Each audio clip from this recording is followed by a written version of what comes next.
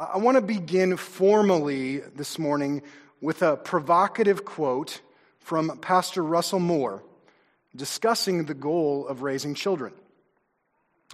The goal is not that our children will behave better. In fact, a well-behaved person is sometimes the closest to hell. Now, children, before you use this quote to say something like, well, Mom, Pastor Paul says the goal of your parenting is not that I should behave better so I don't have to clean my room, let me explain. The Bible presents two categories or two types of people. There's the righteous and the unrighteous. The righteous are free of guilt and sin. The righteous are right with God. The righteous will go to heaven when they die. The unrighteous are not right with God, and as a result will go to hell. Christians believe they are righteous. Why? What makes a Christian righteous? This is a very important question because it gets at the root of what it means to be a Christian. We've talked before about how some will identify two religious enemies of biblical Christianity. One of those enemies is irreligion, or dismissing religion altogether, affirming rejection of moral truth, affirming a pursuit of pleasure and passions, living by the motto, to each his own. This type of belief affirms to go to heaven. If heaven exists, we don't need to do anything to be righteous. Either God will accept and love me for who I am, regardless of what I do, or there is not a God that exists that places value on how we live. If one enemy is religion, the second is traditional religion. To understand this enemy, Pastor Timothy Keller has a definition that I find helpful. Traditional religion teaches that if we do good deeds and follow the moral rules in our external behavior, God will come into our hearts, bless us, and give us salvation. In other words, if I obey, God will love and accept me. Traditional religion affirms a person is righteous when practicing particular behaviors. Many in this room may hold on to this type of belief. Many in our culture certainly do. They believe a Christian is righteous because they are a well-behaved person. They perform right actions and the right practices, things like attending church, confessing sin, reading the Bible, serving the most vulnerable, praying, giving to others, and giving to the church. Why would practicing particular behaviors be an enemy of biblical Christianity? Why might a well-behaved person be the closest to hell? For the past several weeks, we've been working our way through the Gospel of Mark. And up to this point, we've seen Jesus challenge many cultural assumptions of his time. Pastor Chris likes to say Jesus holds no punches. This morning, we encounter Jesus challenging a group of people who believe right behavior makes their heart righteous. That because of what they do, they earn God's favor. They are free of guilt. They deserve to go to heaven, and their hearts are clean. Jesus will challenge such a belief. So our big idea this morning will be the practices of men do not make the heart of a man righteous. To expand on this big idea, we will explain characteristics of the Pharisees, the people who believe their practices make their hearts clean. We will see how their faith and practices destroys biblical community and makes them blind to their need for Christ. If you have your Bibles with you, open them up to the 7th chapter of Mark's Gospel. If you don't have a Bible, you can follow along as we display passages on the screen. We will begin with verse 1. Now, when the Pharisees gathered to him with some of the scribes who had come from Jerusalem, they saw that some of his disciples ate with hands that were defiled, that is, unwashed. Now, if you have your Bible open, you know that Mark provides an explanation, kind of a parenthetical explanation, describing some of the practices of the Pharisees in verses 3 and 4. We'll come back to that description in a moment, but I want to jump to verse 5. And the Pharisees and the scribes asked him, "Why do your disciples not walk according to the tradition of the elders, but eat with defiled hands?" Mark tells us the Pharisees saw Jesus' disciples had not adopted a practice to wash hands before eating. Now, this wasn't a matter of physical cleanliness. They believed washing hands before eating was necessary to be clean spiritually. The Pharisees had a long checklist of behaviors used to determine whether or not someone was righteous. Things like what type of foods someone ate, who they associated with, their genetic heritage. They needed to be Israelites. What someone did on the Sabbath. Did they wash their hands before eating? Many of you know, Monday through Friday, I have a job working in healthcare. So in that job, we periodically participate in surveys that examine our practices. The surveys will include a checklist of things like, do the therapists and clinicians who work with us, do they document medical necessity? Are the clients that we serve, are they aware of their rights as patients? Do we as an organization, do we have policies and procedures that provide proper oversight of our practice? Interestingly enough, do our clinicians properly wash their hands? Of course, the surveyors who are there, who are doing this survey, they're not assessing if our clinicians are clean spiritually. They're assessing competence and ability to effectively care for patients. Now, anyone who's been through a survey like this, you know the surveyor, the person doing the survey, they are focusing on that checklist. They aren't really focused on caring about you or the clients. They are consumed with the checklist. The Pharisees were consumed with a checklist of actions or behaviors indicating if someone was righteous. This was their primary filter for their encounters with others. They did not see individuals as people, but rather objects in relation to the checklist and finding fault in whether or not they were following that checklist. So this is characteristic number one of individuals who believe practices make people clean. Focusing on finding fault in others. The disciples of Jesus, they are not washing their hands. So like a good surveyor, the Pharisees ask a question. Why do your disciples not walk according to the tradition of the elders, but eat with defiled hands? Now this question, it's not a question seeking information so much, but to point out a fault. Or in survey language, they're pointing out a deficiency. To give you a trivial example of this type of question, I really like my coffee dark, and I like it black. Pouring creamer or sugar in a cup of coffee is a waste. So if I come upon you pouring creamer or sugar in your coffee, it doesn't meet my checklist of right behaviors. So I ask, why are you doing that? Now this could signal genuine interest to some as to why you make that choice. But the question I ask is, why are you doing that? I'm not interested in why you pour that garbage into your coffee. I'm asking the question so you know I found a fault or a deficiency. When focused on a checklist of behaviors as a standard of righteousness, you will find fault in others. You will see their deficiencies.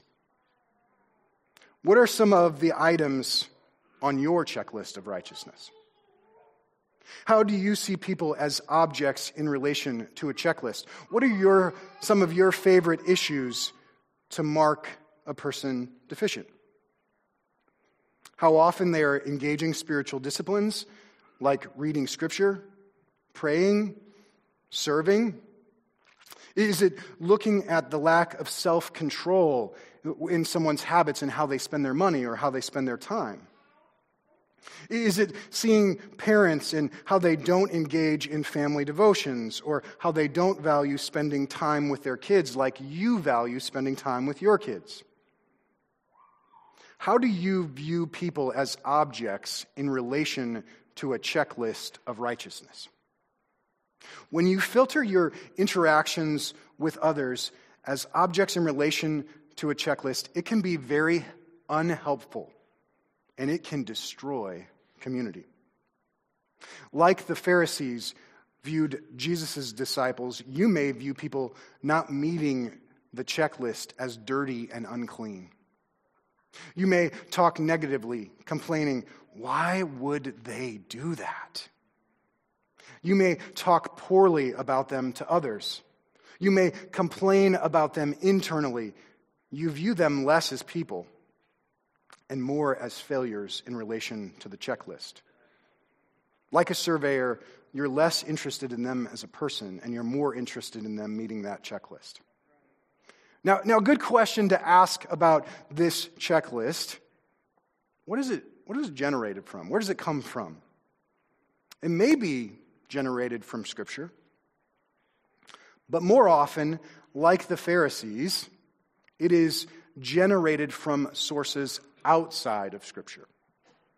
Let's return to the parenthetical explanation in verse 3 that we skipped over earlier. For the Pharisees and all the Jews do not eat unless they wash their hands properly, holding to the tradition of the elders. And when they come to the marketplace, they do not eat unless they wash. And there are many other traditions that they observe, such as the washing of cups and pots and copper vessels and dining couches. So Mark uses this phrase, tradition, multiple times in Mark chapter 7 to describe the practices of the Pharisees. He's doing this to highlight the reality they were using something other than sacred scripture to generate a checklist of practices to determine if someone was righteous or not. Let me give you an example. So the biblical law taught to rest on the Sabbath. So to help individuals rest, the tradition of the elders came up around the law to provide a practice to help follow what Scripture was teaching. So the tradition of the elders taught, one, that you shouldn't look into a mirror on Sunday. You shouldn't look into a mirror because if you did, you might find a gray hair. You might want to pluck it out, and so you'd end up working on the Sabbath. So the Pharisees' checklist included something like, you can't look into a mirror on Sunday. Now, this might seem silly to us, but please note, this practice in and of itself is not a bad thing. It would not be evil in and of itself. It might even be good for some of us to say, I'm not going to look in mirrors on Sunday. The problem is, when we make this practice into a burden, it's fraudulent. This is characteristic number 2 of people who believe practices make them clean. The formation of fraudulent burdens. The formation of fraudulent burdens occur when we confuse matters of growing in maturity, or matters of personal conviction, or even personal preference, and we make them into issues of absolute morality. Telling people it is wise to not look in mirrors on Sunday, that may not be a bad thing, but forbidding them to do so is a fraudulent burden. Let me give you a more contemporary example. So, Scripture teaches parents how to raise children. Deuteronomy 6:7 says, you shall teach them, and them is referring to the commands of God, you shall teach them to your children. And you shall talk of them when you sit in your house, and when you walk by the way, and when you lie down, and when you rise. I could keep reading, but you're going to have to come to the parenting seminar to hear the rest of that lesson. The point: Scripture teaches parents some things about how to raise kids. Now, one of the books I've been reading to help me grow as a parent is by a man named Andy Crouch called The Tech-Wise Family. In that book, Crouch upholds practices like not using technology when driving in the car. Car time is conversation time. Or practice putting your devices to sleep at night, plugging them in a decentralized location rather than going to bed with them. There can be a great deal of wisdom in adopting these types of practices to support people seeking to live out God's instruction in Deuteronomy 6. But we can take a wise practice and form it into a fraudulent burden. If we equate material in the Tech-Wise Family with commands found in Scripture, this is how we form fraudulent burdens. So we're in a season of Lent. I've mentioned I was raised in the Roman Catholic Church.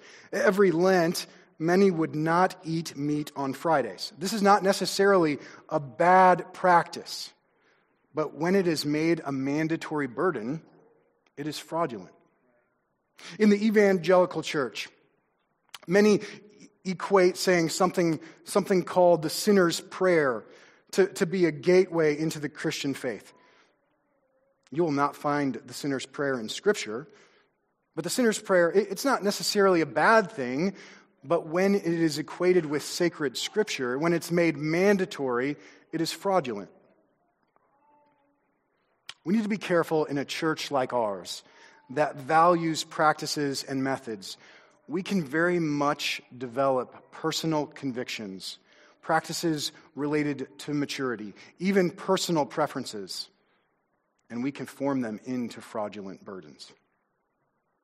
Maybe we develop convictions about the best method to read and understand Scripture, or the best translation to use when we're reading Scripture. Or maybe we develop a conviction about how to pray, or particular songs that we shouldn't sing or should sing, or convictions about having nightly family devotions. Church, we need to be cautious that we are not elevating convictions formed outside of Scripture into fraudulent burdens. When forming a fraudulent burden, we can take a practice outside of Scripture and we can elevate it to the level of absolute authority. So in addition to saying, why would they do that?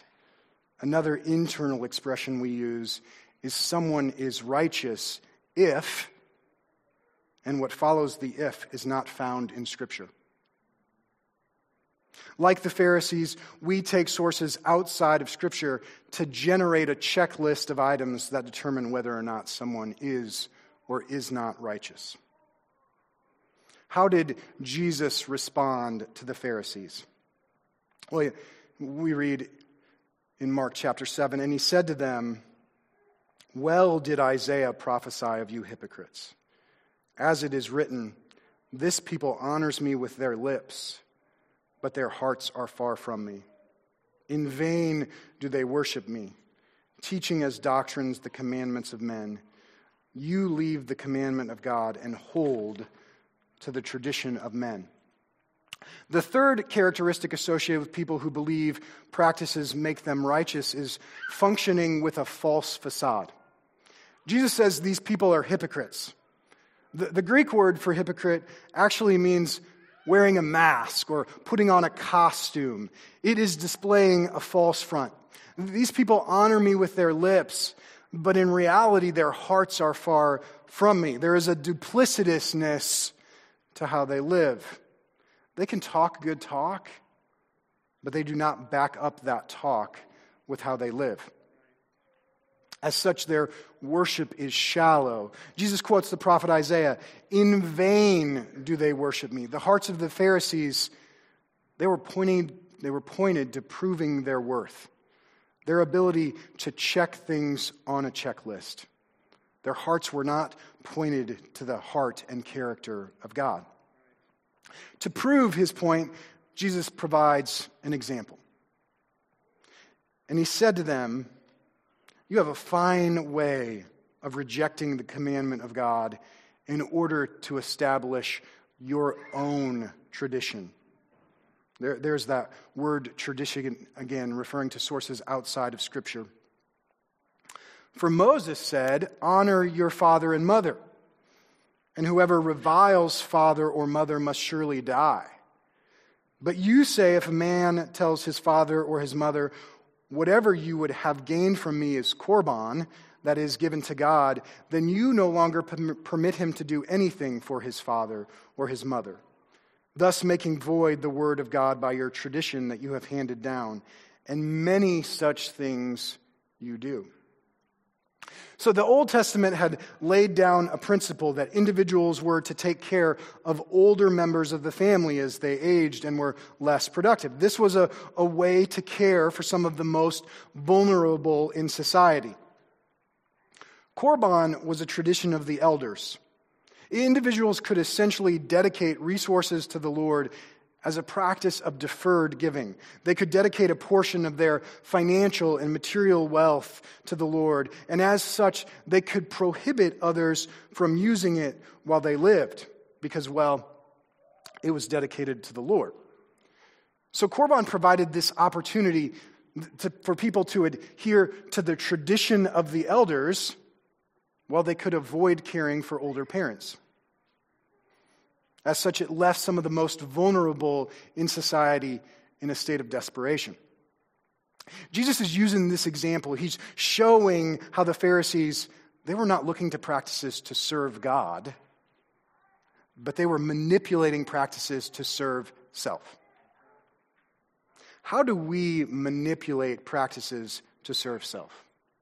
Or how do we hide behind words to present a false facade? Well, some speak in educated theological language. They can talk about the 4 spiritual laws or the tenets of complementarianism. They can share the gospel by way of something called the Romans Road. They can talk about the sinfulness of man, the sovereignty of God. They can use phrases like salvation, justification, and sanctification. During gospel community gatherings, they can talk about sin in theological terms. They may be able to even talk about the sin of others, but they cannot talk about their own specific sins. They distract and hide behind their words to present a false facade.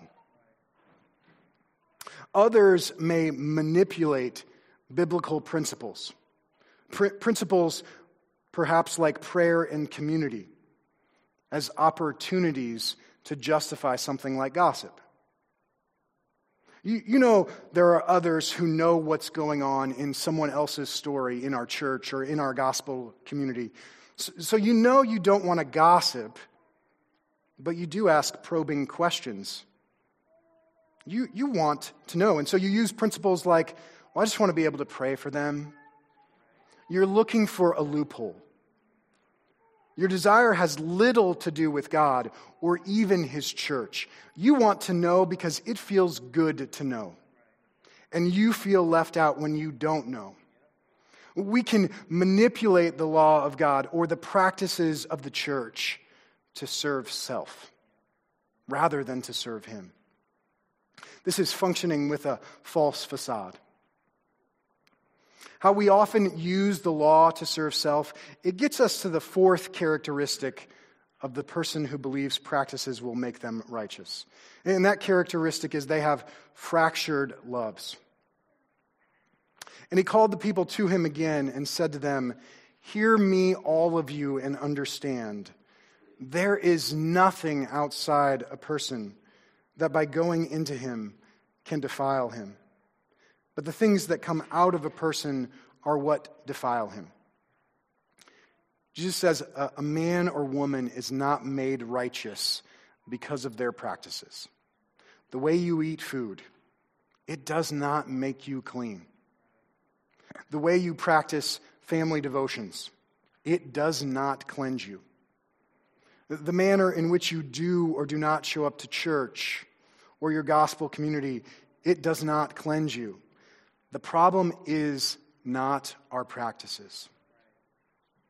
On the one hand, we could say the Pharisees had a high view of sin. They upheld belief in practices and their need to be clean.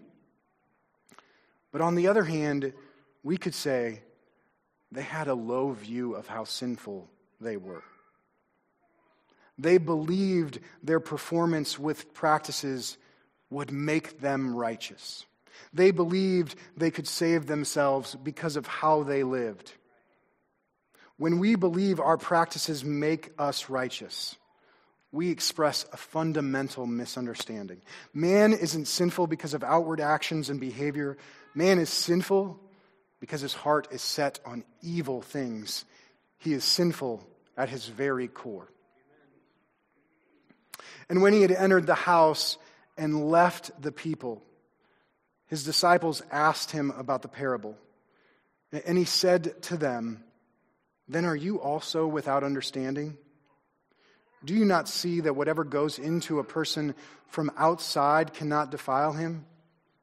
Since it enters not his heart but his stomach and is expelled, thus he declared all foods clean. And he said, what comes out of a person is what defiles him. For from within, out of the heart of man, come evil thoughts, sexual immorality, theft, murder, adultery, coveting, wickedness, deceit, sensuality, envy, slander, pride, foolishness. All these evil things come from within, and they defile a person." Jesus lists several actions, things like theft and adultery. And then he moves from actions to attitudes, things like deceit, envy. And if that doesn't cover you or get you invited into what he's saying, he also includes things like pride and foolishness. The actions and attitudes of a person, they reveal the evil found in that person's heart.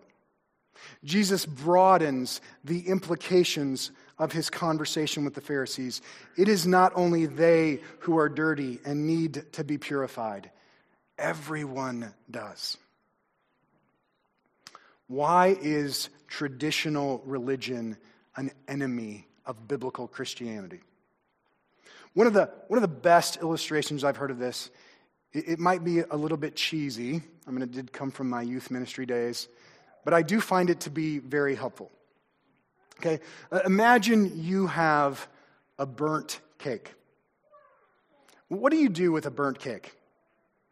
Well, you could go out and you could get some frosting and some decorations, and you could make that cake look really good. So we could take that burnt cake, we could cover it with frosting and decorations, and we could use that cake to celebrate it. And if we were to eat that cake, what would we all do? Right? It'd all be a pretty disgusting thing to eat, even though it looks really nice on the exterior. The person seeking practices to make them righteous, this is what they're trying to do. You don't address the core problem. The person with the burnt cake, they need a new cake. The person with a defiled heart, they need a new heart. Here is what fractured loves mean. The practices generated from our heart, they cannot make us righteous because our hearts are defiled. Our hearts are evil. So here's the question. If our hearts are dirty, if we need to be righteous with God, what makes us righteous? What makes us clean? What does it mean to be a Christian? We did not read all of chapter 7 this morning. I believe Pastor Chris is set to touch on the latter part next week. And I don't want to steal his thunder, but there's a contrast of disposition in this chapter we need to mention. After Jesus interacts with the Pharisees, the group that meets the checklist or tries to meet the checklist, Jesus encounters a woman who certainly does not. she will plead with Jesus for mercy to heal her son. And unlike the Pharisees, her hands are dirty. She doesn't eat the right foods. She doesn't wash her pots or her dishes or clean her mats. Unlike the Pharisees, she doesn't have the cultural background to make her deserving of a relationship with Jesus. As you read this interaction, it may seem offensive as Jesus draws out how she understands how desperate she really is. She has no personal practices, no cultural background, no standing among God's people to make her deserving before Christ. She's got nothing. And yet, Christ heals her son. She is the one who receives his grace and his mercy, not the one trusting in the checklist. Part of what God does in being compassionate toward us is make clear just how desperate we really are. Many of us, we don't want compassion like this. We want to take pride in our practices. We want to prove why we are worthy of God's mercy and grace. We don't want to be desperate. We don't want to acknowledge that we have nothing like this woman that make us